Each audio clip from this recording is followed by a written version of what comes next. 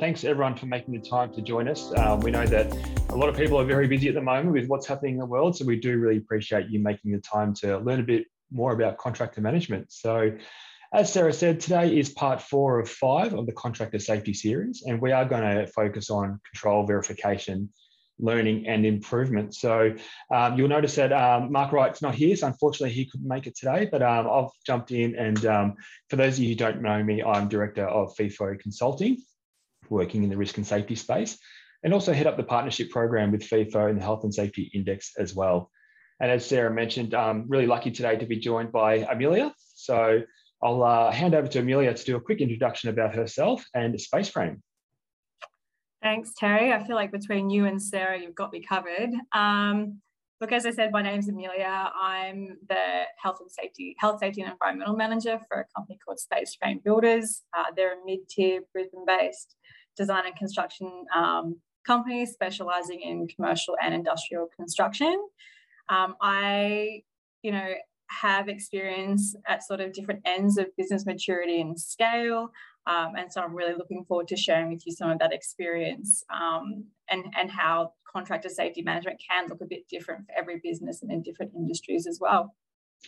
Thanks so much. And that's a really important point, that there is such a sliding scale between where businesses are at and what they need to try and achieve. So we'll talk about that in a bit more detail soon as well.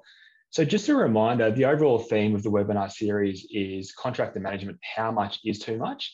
And it's often a question that people find themselves asking. I've worked in organisations that don't want to dip their toe anywhere near the water of the contractor. And I've worked with organisations who mandate critical controls and have a really strong grasp of what's happening in that space.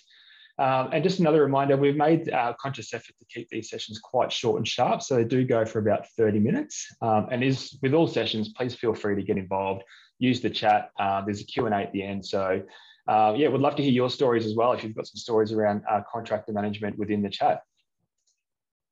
A quick reminder about who we are. So FIFO Consulting. So we're a risk, health and safety advisory firm that was founded out of Sydney, but we're now working across Australia with a presence in each state, which is really exciting. And we do have a really strong partnership network as well, which is growing to international countries, which is really exciting for us.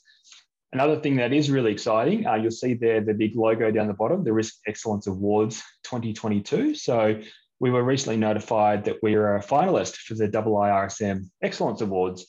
Now, this was for the SME Risk Initiative of the Year, and this is for the work we did with our sister company, the Health and Safety Index, with the Australian Grand Prix Corporation, which is in the news everywhere at the moment as it's kicking off tomorrow, I believe. So for those of you going, I might see you there.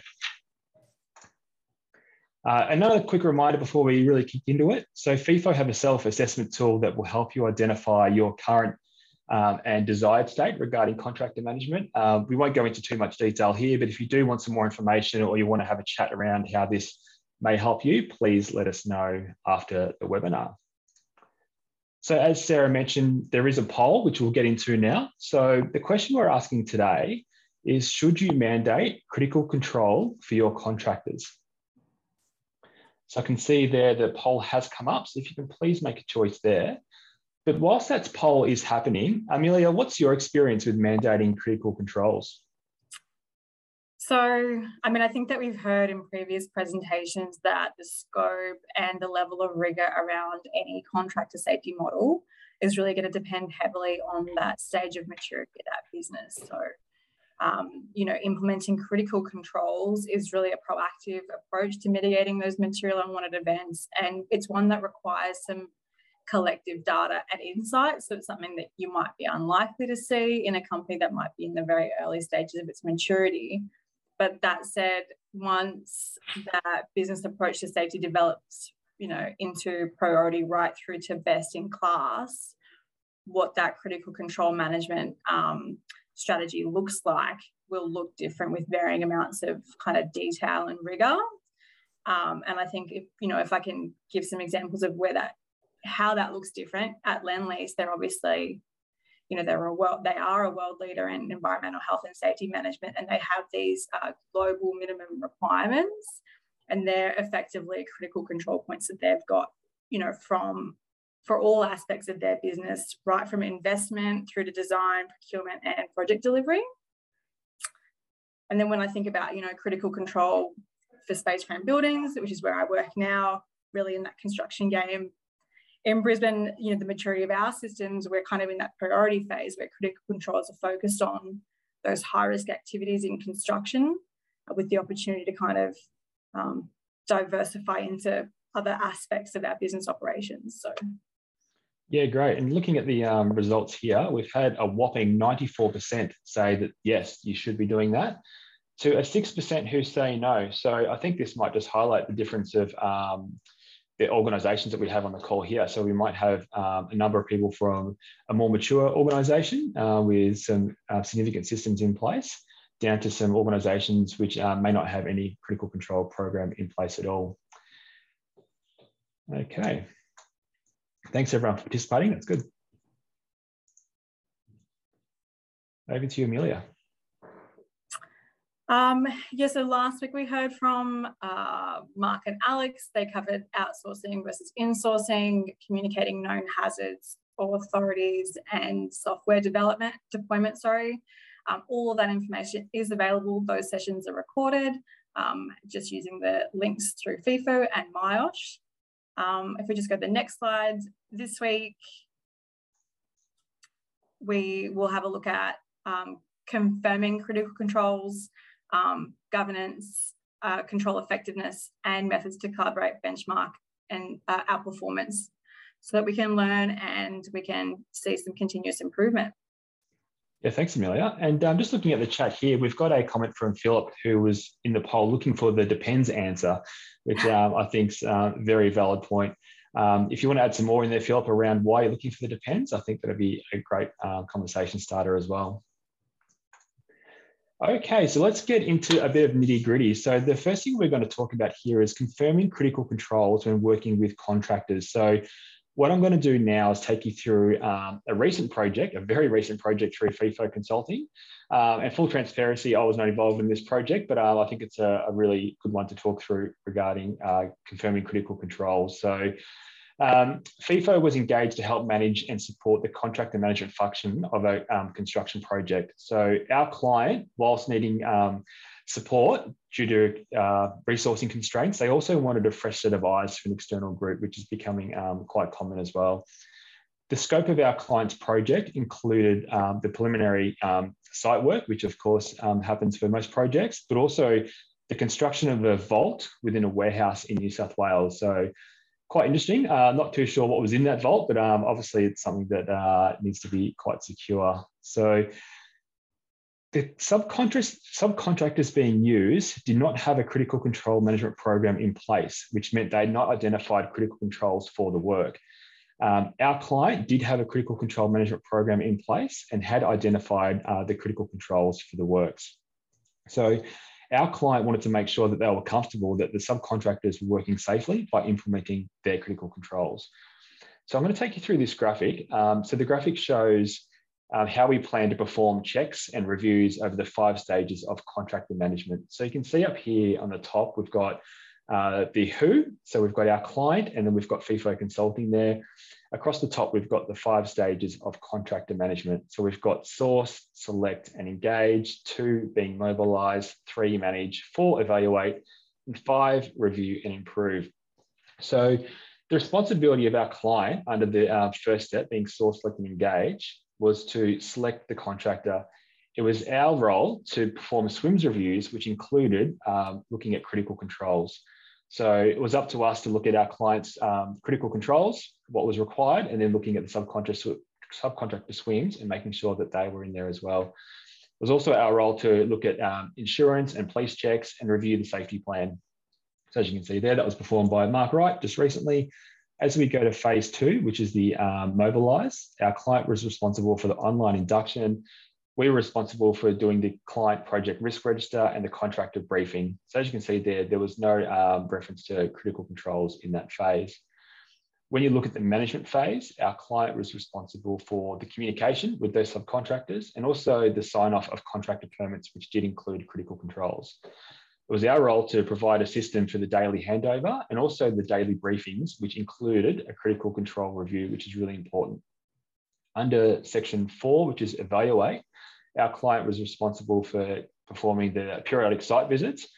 It was our responsibility to provide a system for daily, weekly, and monthly checklists, which did include the critical controls as well. So it's really important that's being checked whilst those periodic site visits are happening. I think it's a really important one when you think about critical controls and going to do site visits. And it's something we've spoken about a bit in the past, is going out there with a plan and a specific intent, but also if you're talking to your contractors or even your staff before you go out there, make sure they're aware of the program and what you're there for. It's a really critical one to create buy-in. Another role for us under Evaluate was the verification of WHS records and also the verification of high-risk work, which included the critical controls. Now, as we go to phase 5, which is review and improve, our client was responsible for the project review and finalisation, and a project wrap-up and recommendation for improvements was our role, which included critical control performance. So this is just one example of what a company may choose to do to confirm critical controls are in place for their contractors. So yeah, a live example of a project we've been engaged to do, and it's getting some great results. So I'm just going to go quickly back to the chat because I think it's important to look at what people are saying. We've got Philip here who had the original comment was, I was looking for the depends answer.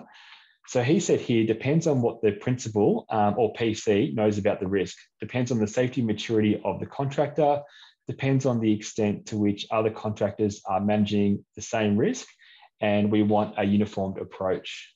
Is there anything you'd like to add to that, Amelia? I think you're absolutely right.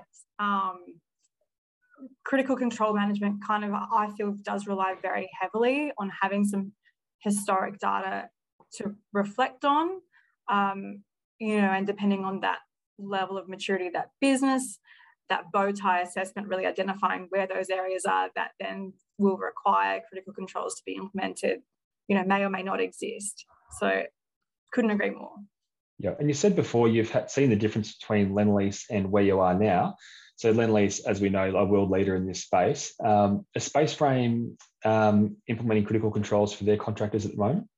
Yeah, so we predominantly focus our critical control management, and I'm actually really excited to talk about this in a little bit more detail later on, but we really focus on our highest risk areas in construction and have considered things like the scale of our business, including our resources that are available to then monitor, review and evaluate those critical controls as well. Critical control points on their own aren't effective unless you have all those other reflective measures in place as well. Thanks so much. Over to you, Amelia, for the 3 lines of defence. So I'm just going to minimise that chat as well. So when we look at establishing an assurance program, it does have to consider 3 lines of defence. So when it comes to governance of contractors, we're really looking at, first the operations, which is certainly where we're starting at the company that I, work for now, and then you kind of build out from there. So moving out into support functions like health and safety teams, and then into third-party resources and support there as well. So it's really important to note, though, that there is a difference between management and governance in terms of their actions and their lines of defence. So where governance is really that strategic strategic task of setting organisational goals, direction and accountability frameworks, and then where we talk about management then just being allocation of the resources to kind of support that, overseeing the day-to-day operations and those sorts of things. For sure. And I think with those 3 lines of defence as well, making sure they're all coming together in some way and communicating and understanding where each of those functions are at is really important.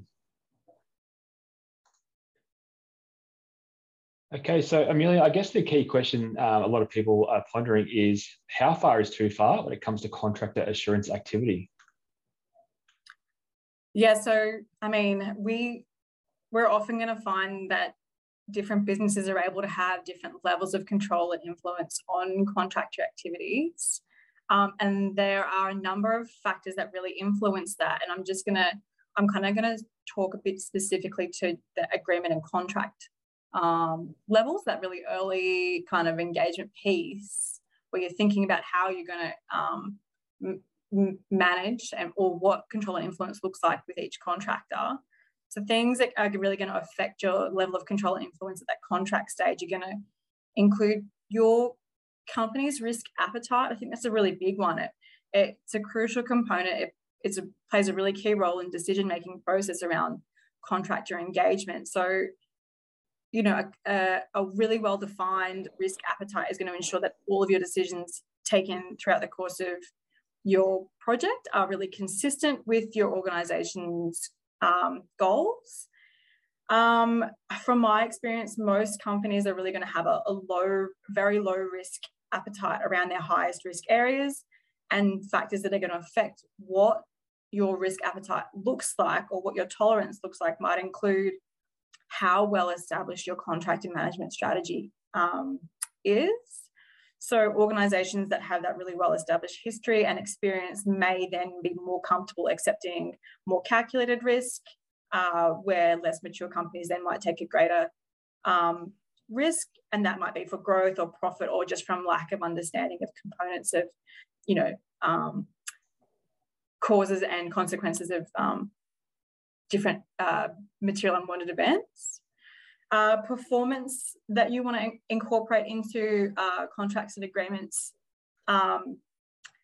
you know, is kind of like what metrics are going to indicate success around that engagement. And I think you need to consider, you know, what is required to meet the safety objectives that you have for that contract scope. And then you're not just considering, you know, how you measure their performance, but you also kind of setting a threshold, which is like a ceiling limit for what you're going to accept before you're going to stop them from continuing any works, or prompt a critical control review or an investigation in the worst case scenario. And you'll also really need to consider what workplace health and safety resources that you have at your disposal. So really what is your capacity and capability for management of your contractor in terms of being able to influence and control their safety performance, because there is so much involved in the verification activities. There's, you know, a lot of resources required to effectively collect, review and assess that verification and performance information as well. Yeah, great. A question that I want to pose to you is, what's Spaceframe doing in this space at the moment? Yes, this is an area that I would say we are increasing our focus on. Where, you know, initially we had focused really in operations, and we're moving into a lot of procurement type assessments. So we're looking a lot more at contractors, you know, previous performance as an indicator for their likelihood of success on our roles, and then focusing on that 20% of our work is where our highest risk in terms of, you know, material safety outcomes exists.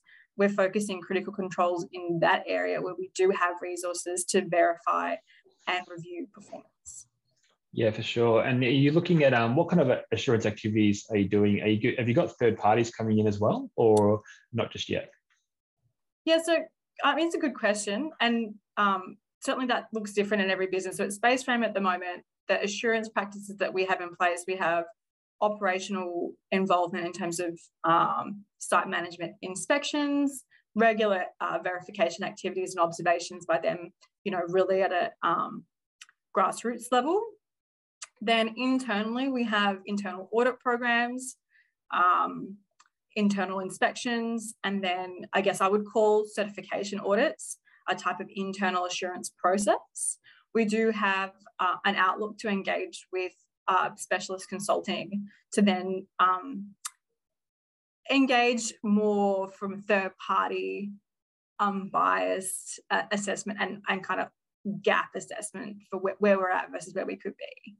And I guess it's quite exciting too, knowing what can be done from your time at Lendlease, and knowing Absolutely. Where you are now at a point in time and where it's going to head is exciting. And I think one thing that Mark always talks about is to try and save some heartache. It's all around that planning. So I'm assuming now you're doing a lot of planning for the future and what that looks like.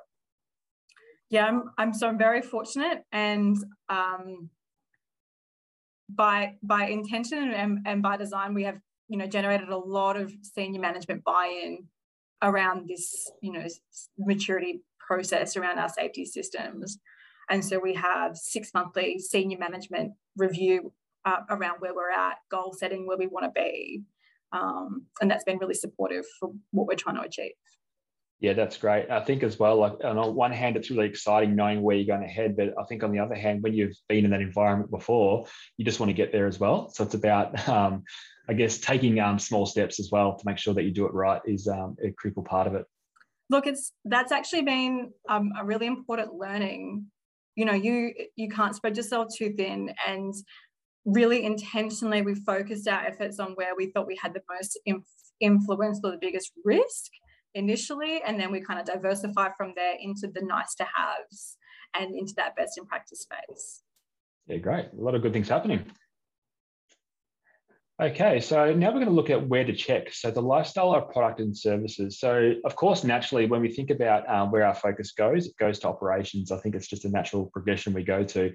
But where else should we focus is the question, and that's going to be different for all different sorts of companies. So depending on your business, the supply chain is an area to focus your attention. And I was going to ask you, Amelia, do you have any examples of assurance activity being performed outside of operations from either a Lend-Lease or space frame point of view?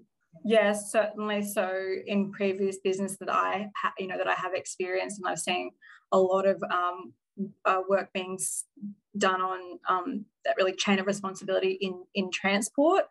It is a complicated area. It's an emerging risk area, and it's something that even at Spaceframe we are looking to work towards better influence on as well. Yeah, that's a really common one. And it's definitely a sore point for many organisations. But one thing to think about, like I said before, looking at the little icons there, I hope today people on the call get a bit of a sense of where they should be looking or could be looking as well to put some insurance activity. Okay, so I think one thing we can all agree on that seeking feedback from the workforce is vital for many reasons. So one thing that we're finding though, contractors aren't often included when it comes to seeking feedback, and they may be included from a really organic level on site, but from a strategic point of view, it's not often done. So Amelia, does Spaceframe seek feedback from the workforce, and how do they do so if they do?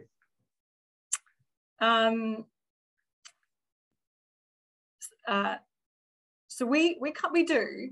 And, you know, I kind of want to keep the context of my answer in, you know, that kind of mid-tier builder space. I'm not sure kind of the type of businesses or companies that are on with us today. So just want to keep that context when I give this answer. We regularly discuss and review contractor performance, as will most of you. And then our means for collecting feedback from contractors themselves, though, are pretty informal. So at this point in time, that contractor feedback is really in the form of, you know, relationship management, just checking in with the contractor leads, either on-site or pre-procurement. We have kind of like regular engagement sessions with our key subcontract companies as well. It is something that's fairly informal and that we're looking to invest a lot more time and structure around. Yeah, I think that's a really good point is, you know, there might be some people from organisations here that are doing a lot in this space, but from where you are as a company at this point in time, that's just where you are. And that's the idea is to look at the opportunity now, what you can do. But it sounds like it is quite ad hoc and organic. And yeah, like we said, where you're at the moment, that could be okay. But it's about building on that now and moving forward. Yeah, completely agree. It's certainly an area where there is some opportunity. You know, we kind of only have just got to the place where we're collecting really good data about that contractor performance. And so that's the organic next step. Yeah, and these things take time as well. So as mentioned in previous webinars, the Health and Safety Index is a great way for organisations to obtain feedback. And what we're seeing now is many of our clients are starting to use the index for their contractors, or they're asking the question, you know, can this be used for our contractors as well? And the answer is yes, of course. So by using the index for your contractors, it's going to give you some really good insights to what's happening out in the field, what the reality is, but also some of the performance measures as well. So what we're going to do now is look at the recent Health and Safety Index benchmark results. So some of you may have seen another webinar that came out recently with the benchmark results. If you didn't and you want some more information, please feel free to reach out. We're happy to provide those benchmark results. They're really quite interesting and they span over, I think it was 7 industries. by memory. Don't test me on that one. So what we're going to do now is look at the lowest scores that we found. So it's important to note here that the negative questions are reversed. So the higher the percentage results is a better score. So the lowest contractor results from our benchmark data shows that taking shortcuts, we've got the employees in purple at 63% and the contractors at 53%. So a little bit worse performance there. The next one's quite a big difference. The pressure to compromise safety being 46% for contractors and 69% for staff or employees. Health and safety violations, so quite close this one, 66% versus 71%, and workplace bullying being 55%, so a fair bit lower in contractors versus employees at 66%. So Amelia, is there any surprises here for you? So yes and no, I think. It always depends on the type of business, at the scale and the maturity of that business as to what you probably expect to see in these results. But this really highlighted to me that employees probably rated themselves more harshly around their safety standards, and then also felt that they were more affected by these kind of negative aspects. I think some of that might be a result of perhaps a more significant amount of care and concern that employees would hold as different to what a contractor might have.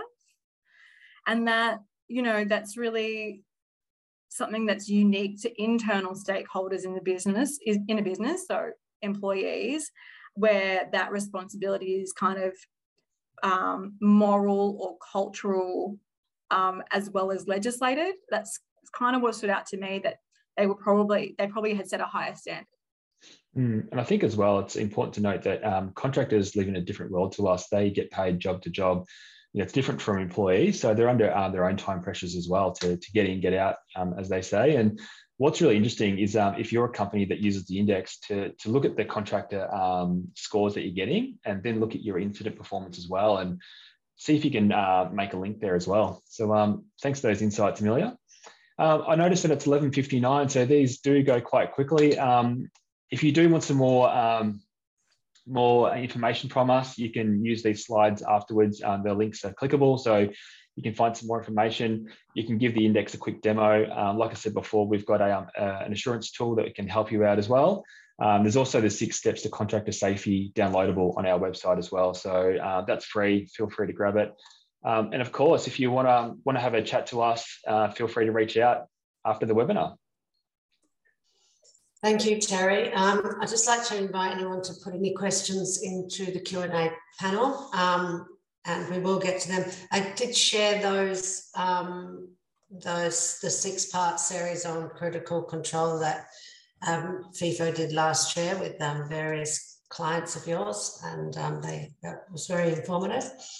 So there aren't any questions right now. I will share a link to next week's webinar, and that'll be presented by Mayosh, and we'll be showing you how our clients use our software to manage the contractor lifecycle stage, and I'll put that link in here again. And please note that it's now only 2 hours between the eastern states and Western Australia, so they start at 11:30 next week. So yeah, I'll just put that link in. But thank you, Amelia, and thank you, Terry, for today. We'll send the recordings in about 4 hours out, and hope everyone has a great rest of their week. Thanks, Terry. Thanks, Sarah, for hosting us. Thanks so much, everyone. Bye. Take care.